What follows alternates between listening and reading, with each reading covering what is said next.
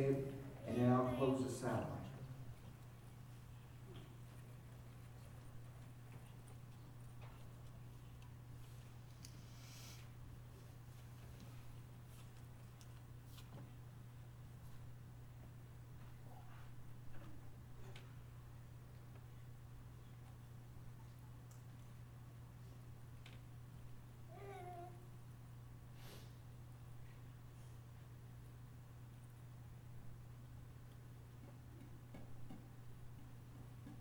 Father, we humbly bow here in your presence. And we just thank you. And Father, the story that we're going to talk about today, you put in your word for a reason. And that reason, one of those you knew eons ago, that we would be gathered here together today and hear this. And you put this story in here just for some folks. So I pray, Father, that your word and your spirit will be mighty to move hearts, Father, to come to be your children. And so, Father, may we be challenged by the things that we're about to study and read. And as it's revealed to us, these deep things out of the Word of God, we pray that we will be just all inspired at the wonders of you and what you've put in there, but also that you love us that much. And so, Father, may we be challenged by what we're about to hear. In Jesus' name, amen. Amen. I didn't put it on here, but it hit me as I was sitting back there. I had to look up the scripture because I wanted to share it with you today because this is kind of something we're going to be talking about. Come on down. Good morning. How you doing, Mr. Jackson? Good to see you, buddy. You know, in Psalm 107, verse 23 and 24, there is something marvelous in the Word of God there, and I want to share it with you because that's what we're getting ready to do today. You guys feel like you're on an ocean vessel yet? You feel like you're out there on the water yet? Listen to this verse. They that go down to the sea in ships, that do their business in the great deep waters, these are the ones that sees the works of the Lord and his wonders that he does in the deep. You know, you got to step out a little bit, don't you, into some deep water to see the deepness of some things sometimes. We're going to step into some deep waters today. Are you all ready? Go ahead and turn with me, if you would, to Numbers. The book of Numbers, chapter 22. You can go ahead and find that and get ready. And as we get there, happy Father's Day and recognition especially to God the Father through his Son, Jesus Christ. You know what? I wanted to share with you something, that first slide up there. Did you know that we are sons of God now, those who have named him and are a part of him, that in faith, if we've been adopted into his family? I want you to listen to Ephesians chapter 1 as we get ready to start. Isn't this great? Blessed be the God. You know, there is no other God. It is the God. And blessed be the God, the Father of our Lord Jesus Christ, who has blessed us with every spiritual blessings in the heavenly places in Christ Jesus. And just as he chose us in him before the foundation of the world, that we should become through him holy and blameless in love, he predestined us as adoption. He adopted us as sons by Jesus Christ to himself according to his good pleasure. It's God's good pleasure to want to adopt us as his own children. And then it says this, to the praise and the glory of his grace by which he made us now to be through Christ accepted in the beloved.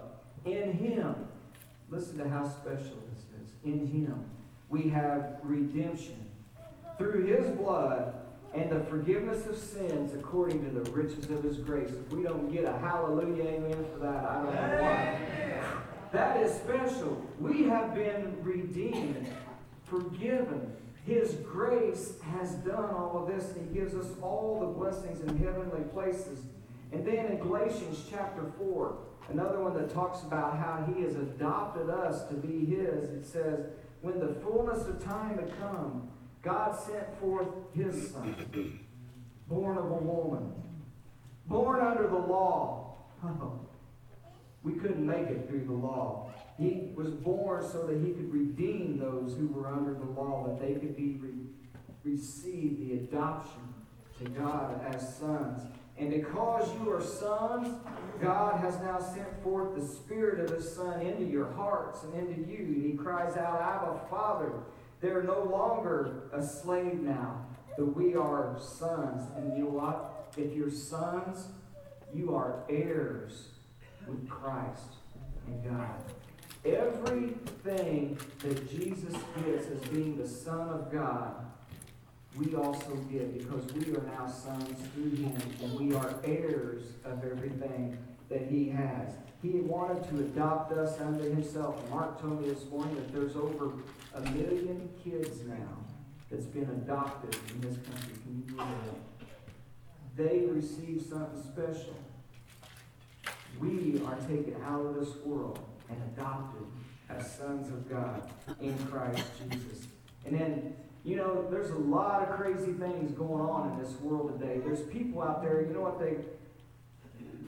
they try to politically correct it over with is saying that they're demonstrating. There's people demonstrating out there. Really? Do you know what that word means? Because I don't think they do. I went and looked it up.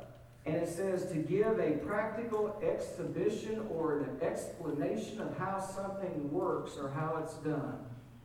I don't see any kind of practical explanation going on in all the things that I see happening in this world. Of course, the Wikipedias of the world have expanded on the original definition, and now they say that now it's come to mean a demonstration is an action by a mass group or people in favor of a political or another cause, and they take in a protest as a concern. Really? I want to show you some demonstrations today, okay? I want to show you a true definition. You know what the biblical definition of a demonstration is? Let me tell you what it says. The biblical version says to commend and establish, to stand near something.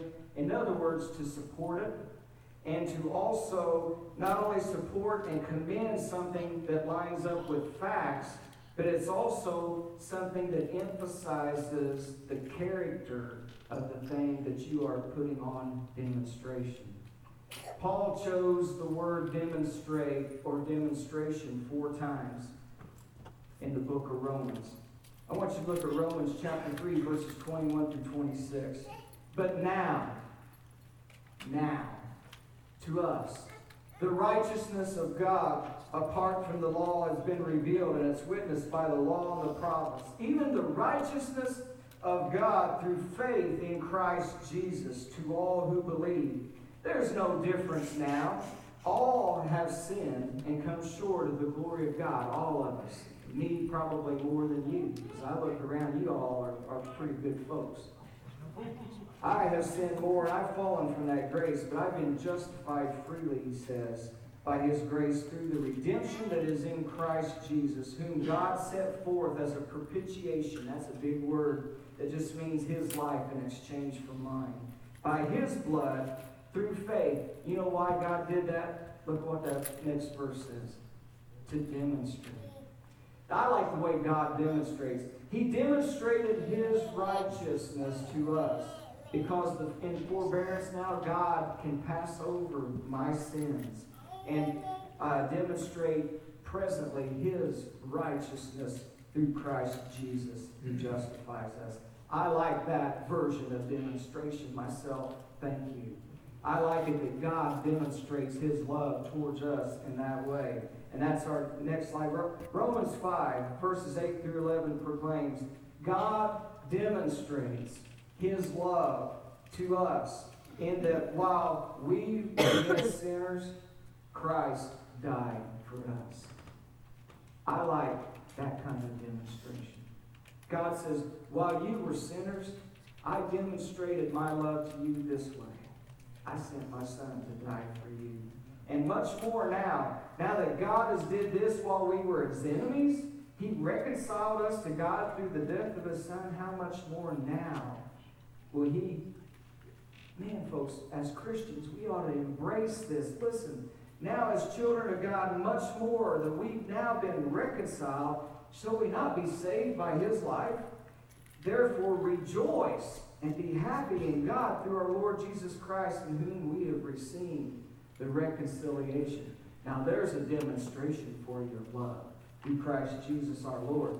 Now, I want to tell you an old story today and make an application to it. People today in all of these demonstrations and all of these things that are going on, people don't really feel safe a lot of times, do they? People's been kind of scrambling. People's been alert and on the lookout for different things. I want to talk to you about the protection of God that you have. The love of God has demonstrated salvation to us through Christ Jesus, but he also demonstrates it in a lot of ways. He demonstrates it through us in the provision of the things. Have you not seen the lilies in the field, how that they don't toil, they don't sow, but yet they are clothed like even Solomon in all of his glory could never be clothed. Do you not think that God will not take care of you, O ye of little faith? That he did that for them, which today is, but tomorrow is thrown into the oven. I mean, if you haven't been watering your flowers, they're probably pretty dried up right now, right? That's what, you see, if God takes care of them and keeps them going, what about you? Are you not worth much more than lilies in the field? Well, look at Psalm 140, verse 4. Your protection is utmost in the mind of God. And it says, keep me safe, Lord, from the hands of the wicked. Protect me from the violent, those who devise ways to trip up my feet. You want a prayer that you can pray over you and your family each day as you get up and you get ready to go about. You take Psalm 140 as a promise from God. And you pray that as you get ready to get up in the morning and as you go to bed at night. You say, Lord, keep me safe. Keep me safe from the hands of the wicked, from those who devise things against me. Don't let them trip me up. You pray that prayer in faith to the Lord God. But now that you're in Numbers chapter 22, you know, for those of you who've been around a while, when I first started, 3 years ago or so, I gave an entire lesson on Balaam and Balak. I want to take it in a totally different way today, but because I'm only going to talk to you about the end of it. I want to take you into the deep waters. I want you to see how special you are. And even though you don't even really know it, God's got you covered. And there is no harm going to come to you that he does not want to come to you. So in Numbers chapter 22, as we get ready to go there now, we've got a guy named Balak. He's the king of the Moabites. And Miss T and Gary, I may be everywhere because I'm going to try not to just go by this. I'm going to just go where we're led. But they're sitting there, and Balak looks down one day. He's up on these mountains, and they're up on the mountains because the Amorites had whooped them, devastated them. And so they were afraid, and they left and went up into these high countries to try to protect themselves. And they looked down one day, and there's 2 million of the children of Israel camped down in the valley. They have just whooped the Amorites. Now, we'll do a little deduction here. If the Amorites whooped me, and these folks whooped the Amorites, that means they're double trouble, right? They're way better. So if we got whooped before, what do you think's going to happen now? So they were totally afraid. Now here's what happens when you don't know the Word of God. The Moabites were cousins to the Israelites. Now, God has told the Israelites, you're not going to fight against, as I send you into the land, you're not going to fight against the Moabites or the Edomites because they're your cousins. Okay? So you're going to try to not do anything with them, but there's the other people, the Hittites, the Jebusites, all of these ites out there that we are going to go against, but not them. So if Balak had known the Word of God and had that as a foundational principle within his life to go by, he wouldn't have been afraid. Because he would have known that they're not going to attack me because they're our cousins. But by not knowing the Word of God, fear runs rampant in the life. And so he begins to say, how can I protect ourselves from these people?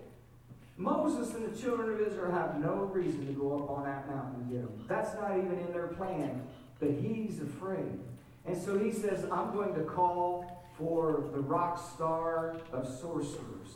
There's a man from the land of Aram that is known as the rock star of sorcerers. He's going to tell him, we know that who you bless is blessed and who you curse is cursed.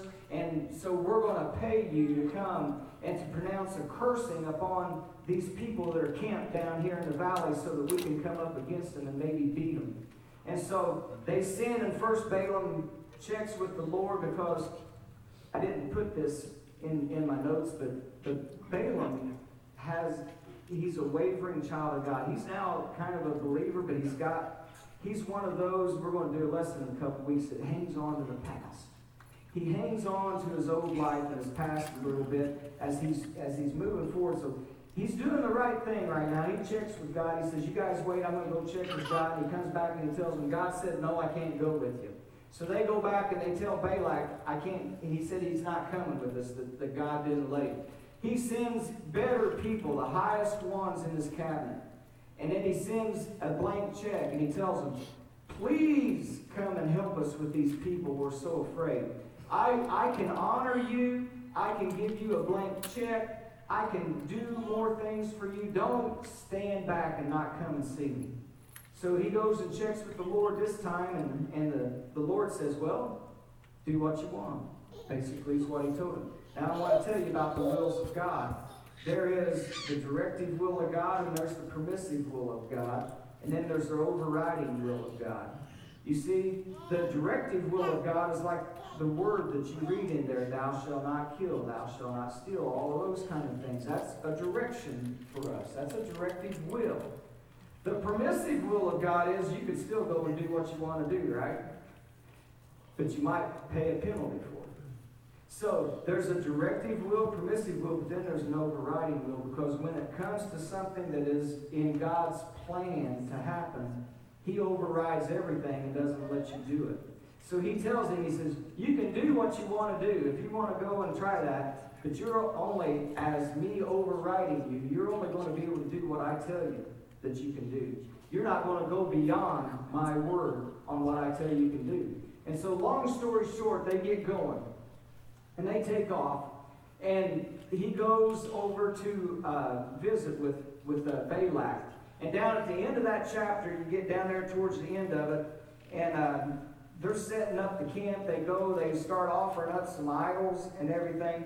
And he says, here's where I'm going to take you to be able to do this cursing.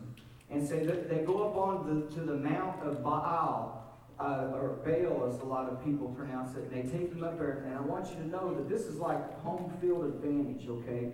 Because he is a former sorcerer of way renown. He comes from the land of sorcery and darkness. They take him to the top of the mountain to where of Baal, which is like a demonically charged place. This is where there are offerings, there are sacrifices, there are incantations.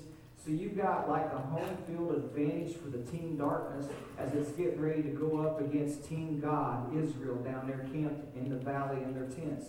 And he gets up there and they offer these sacrifices up, and he goes over to the edge and he looks down upon them camped down there in their tents in the valley.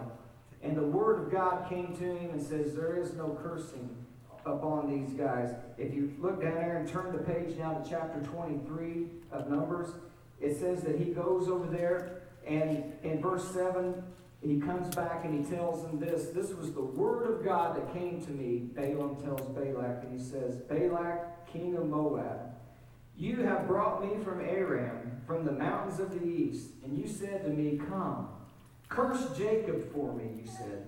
Come and denounce Israel. Now, look at verse 8 real close, because we're going to make application later to you and I with this, okay? Verse 8, Balaam says, the Lord said to me, how shall I curse whom God has not cursed? And how will I denounce who the Lord has not denounced? Do you hear that? He can't do anything, even in all of this home field advantage, that the Lord God doesn't want him to do against his people. Who's his people today? Us.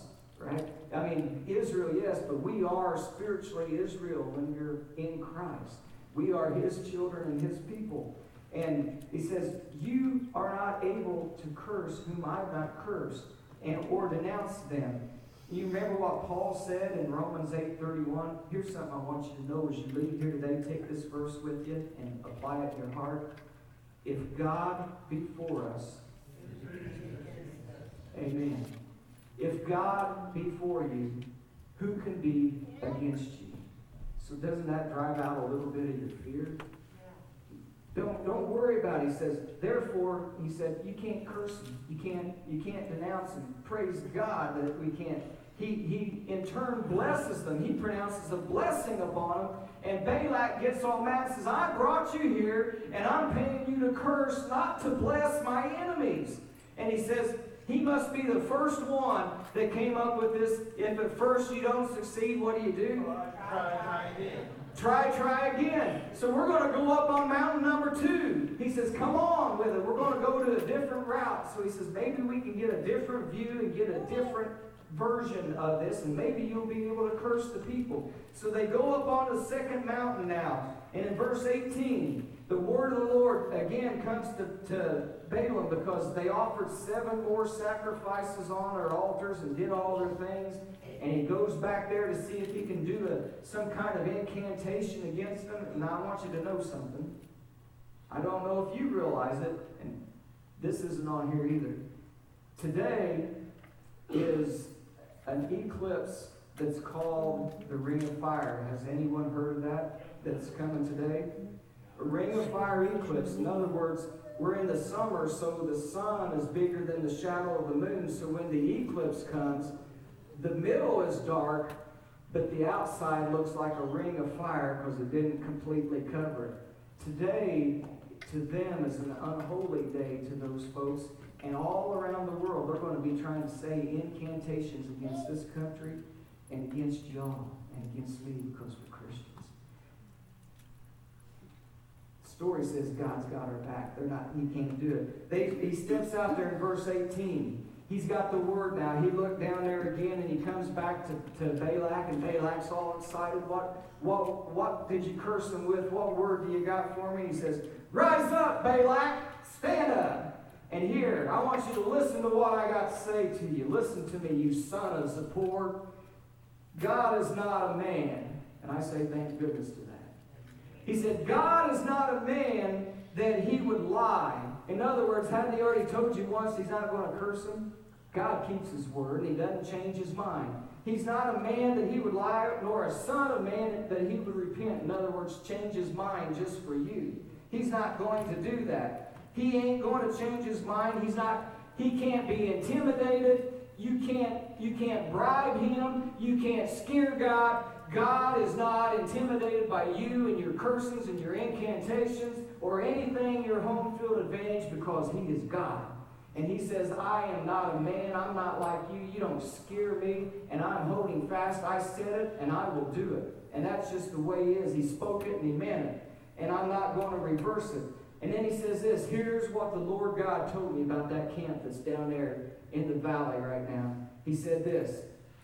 He said, there is no iniquity in Jacob, and I don't see any sin in Israel.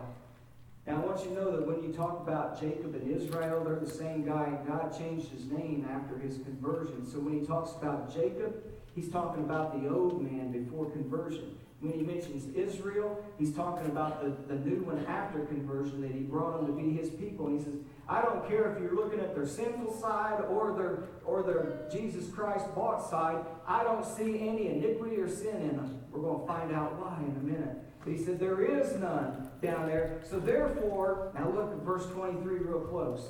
Therefore, because I don't see any of that in them as I look down, there's no sorcery that's going to touch Jacob. And there's no divination that you can come up with that can be made against Israel. But let it be said, oh, look what the Lord God has done. Amen. How about that? Doesn't that make you feel good? There was nothing that they could do against it. He's talking about us too. He's talking about protection in your life. Moses and the children of Israel down there in that valley camp, they've got a mission. They're getting ready to go to the promised land. They're not looking at going up into the mountains, and they're not looking that somebody is up there trying to curse them and to cause harm and to destroy them. They have no idea. But they're down there just as safe as a baby in the arms because God is protecting them. He's your protector. He says, there is no sorcery, no divination, nothing can come against my people. So now here we go with that try again thing. Balak says, I'm not taking no for an answer. Maybe we'll get a different view and get God to change his mind. Didn't he just tell him that God's not a man or son of man, that he would change his mind or repent? But some people just cannot grasp the character of God. And they keep trying to kick against it. It's unbelievable. Now, switch over to chapter 24. Turn the page. Turn the page. We're getting ready to get into good stuff. We're in some deep waters now. We just now chugged out there to the middle. And we're getting ready to, the waves are rolling around us. We're getting in this deep water here. When Balaam, this is the third time now, when Balaam, it says, perceived that God did not want to curse Israel, but only to bless them. He didn't go out this time to try to do all of that cursing and go through the rigmarole. He goes over to the edge. He goes over to the edge of this Mount Peor. And he looks down there in the valley. And now that he's on God's page and stood at the wrong page, he's repented of that. And he says, I want to see why God wants to bless him instead of curse him. I want to understand this. And so now he's looking for understanding from God. And he looks out there, and all of a sudden he begins talking, and he says, man, my eyes are wide open. My eyes, I'm seeing a vision from God, and it is so beautiful. Look out across here. And with raised eyes, when he saw Israel camped with their tents in that valley below, he says this, how lovely, in verse 5, are your tents, O Jacob, and your dwellings, O Israel. You are like aloes planted by the Lord. And your king, oh man, your king that's going to arise from you is so much higher than Agag, and his kingdom is going to be exalted. Blessed is he then that blesses you, and cursed is he that curses the people of God. And Balaam said, this is the word of God. I want you to see how magnificent this is. This is so magnificent. As he's standing there looking down on there, the vision of God comes to him. He begins to understand some things and why they can't be cursed.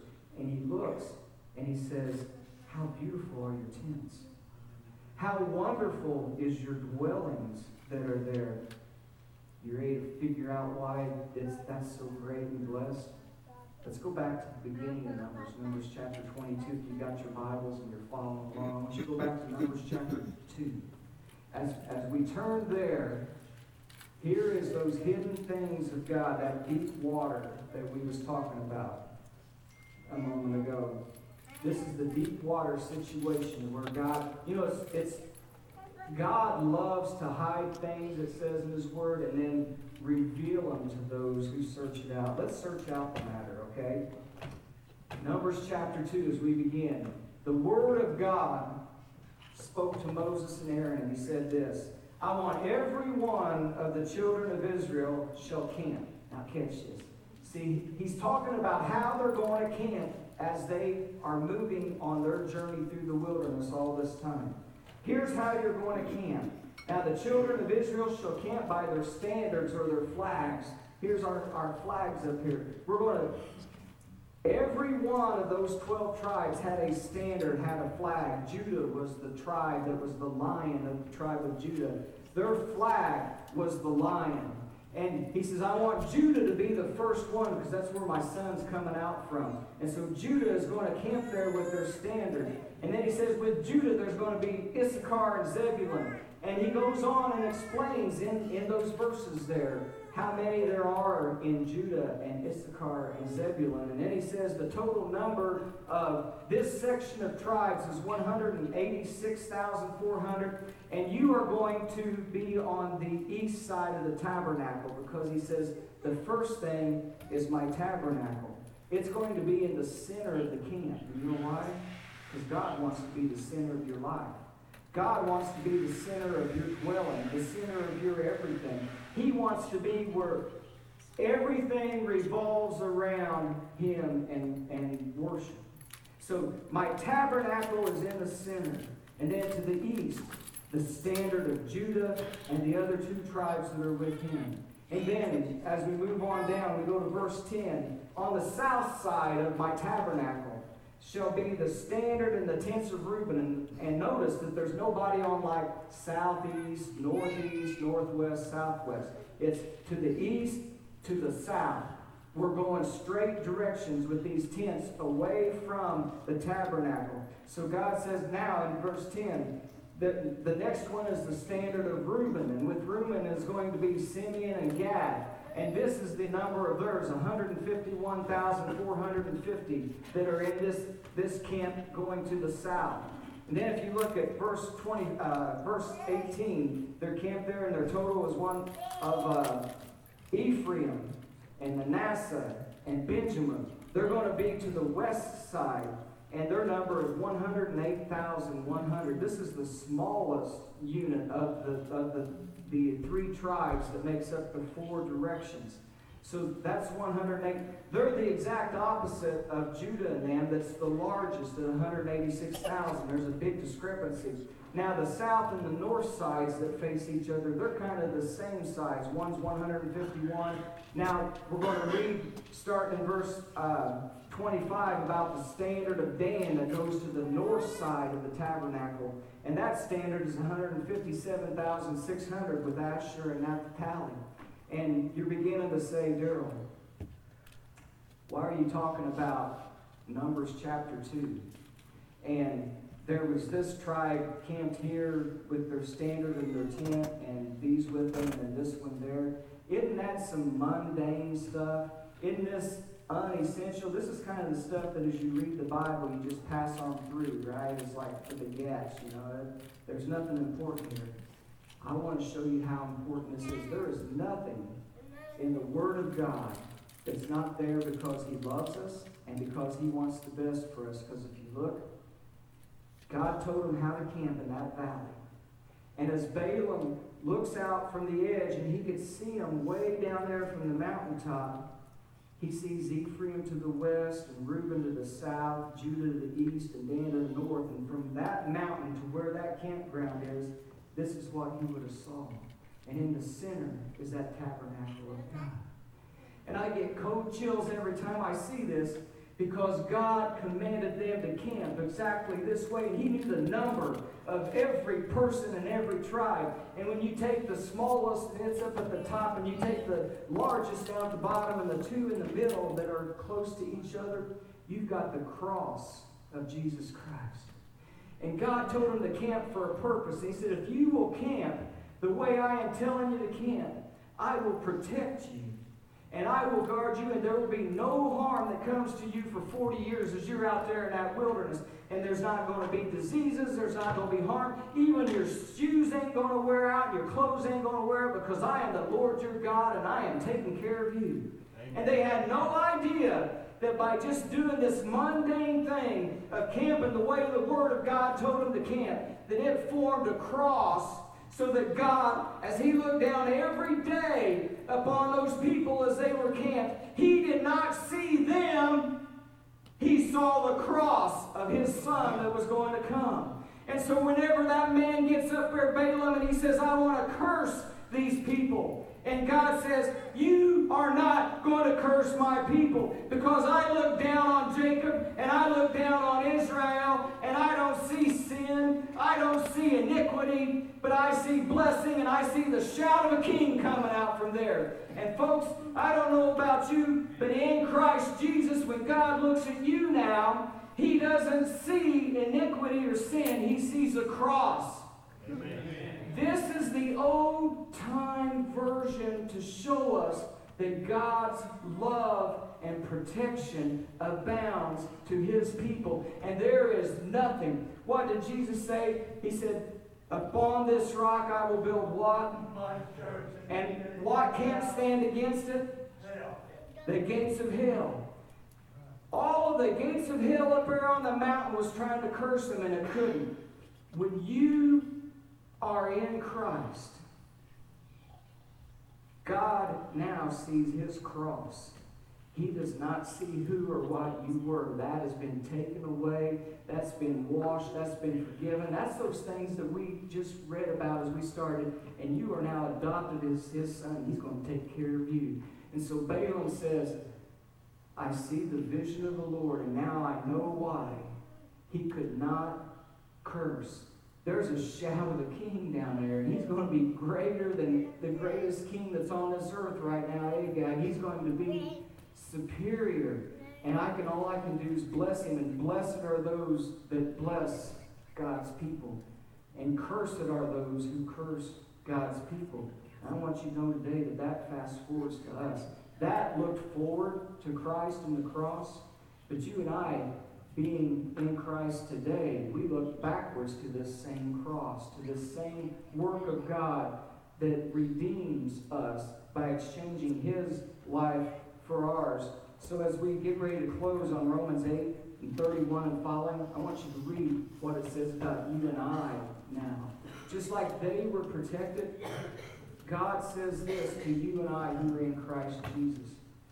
What shall we say then about all of these things? If God be for us, who can be against us? Now listen to how special this is. This is Father's Day. This is God the Father speaking. He who did not spare His own Son, but delivered Him up for us all, how shall He not then with Him give us all things? Who can bring a charge? Remember that? The incantation, the divination. Who can bring a charge against you who are in Christ Jesus? No one can. No one can bring a charge against God's elect. It's God who justifies, not them. It's God who justifies. Who condemns you now? No one. It's Christ who died and furthermore is risen. He's at the right hand of God, and He's making intercession for you and I so that no one can do that to us. There's no one that condemneth. And now listen to this. So therefore, there is nothing that can separate us from the love of Christ. There's not any tribulation. There's not any distress, any persecution, famine, nakedness, nor peril, nor sword, nor anything. For in all of these things we are more than conquerors through Him who loved us. For I am persuaded, he goes on to say, neither death, nor life, nor angels, nor principalities, nor hell, nor the gates of them, anything of present or to come, no height, nor depth, nor any other created thing shall be able to separate us from the love of God, which is in His Son, Christ Jesus our Lord. Amen. Amen. And that's directed to you and I that are in Christ. In other words, remember that old song, you can't touch this. God says, no, you ain't touching that. You can't. There ain't no way I'm going to let you do that, because I look down and I see my cross and I see my Son. I don't see them, and you ain't touching that. So as the worship team returns today, in that time that we took up our cross daily and we forgot about all that kind of stuff, in that time that we turned and followed Jesus, and we camp, we walk, we pitch our tent with Him in the way that He tells us to do in His Word, so that as He looks down upon us as we're walking in His way, He sees the cross, and He doesn't see you and I. And you say, well, how do I get that spirit of life that's in Christ Jesus? Well, in Galatians chapter 3, it says this, in Christ Jesus, we are now adopted as sons to God through faith. How? For as many of you as were baptized into Christ, you put on Christ. So that's how God sees Christ in you. When you believe in faith in Him and you've been baptized into Christ, you put Him on. He becomes you. And what God sees when He looks down is not you now. He sees Christ because you have put Him on. This is a day to honor God the Father. If you've not done that, why don't you come to Him and get adopted today and put on Jesus Christ? For those of us who've already done that, Romans 13:14 tells us that We need to continue to put on the Lord Jesus Christ each and every day and not allow the flesh to take advantage of us to fulfill its lust, but to live for Him. And that's how we honor God the Father each and every day, walking in faith and putting on Christ in this life. And today is today. Let's pray. And Father, we thank you for this story from your word that is a true representation of a demonstration of love. And it's a demonstration of love that says, I loved you so much I sent my son. You believe in him. You baptized into Christ. You put on my son. And now when I look down, I don't see you. I see him because you put him on. And his life got exchanged for yours. And so, Father, I just pray that if there's anyone here, that your Spirit has now opened up their hearts to know you and to love you and to accept that invitation of Jesus to come forward this day and to be baptized into Christ and put him on.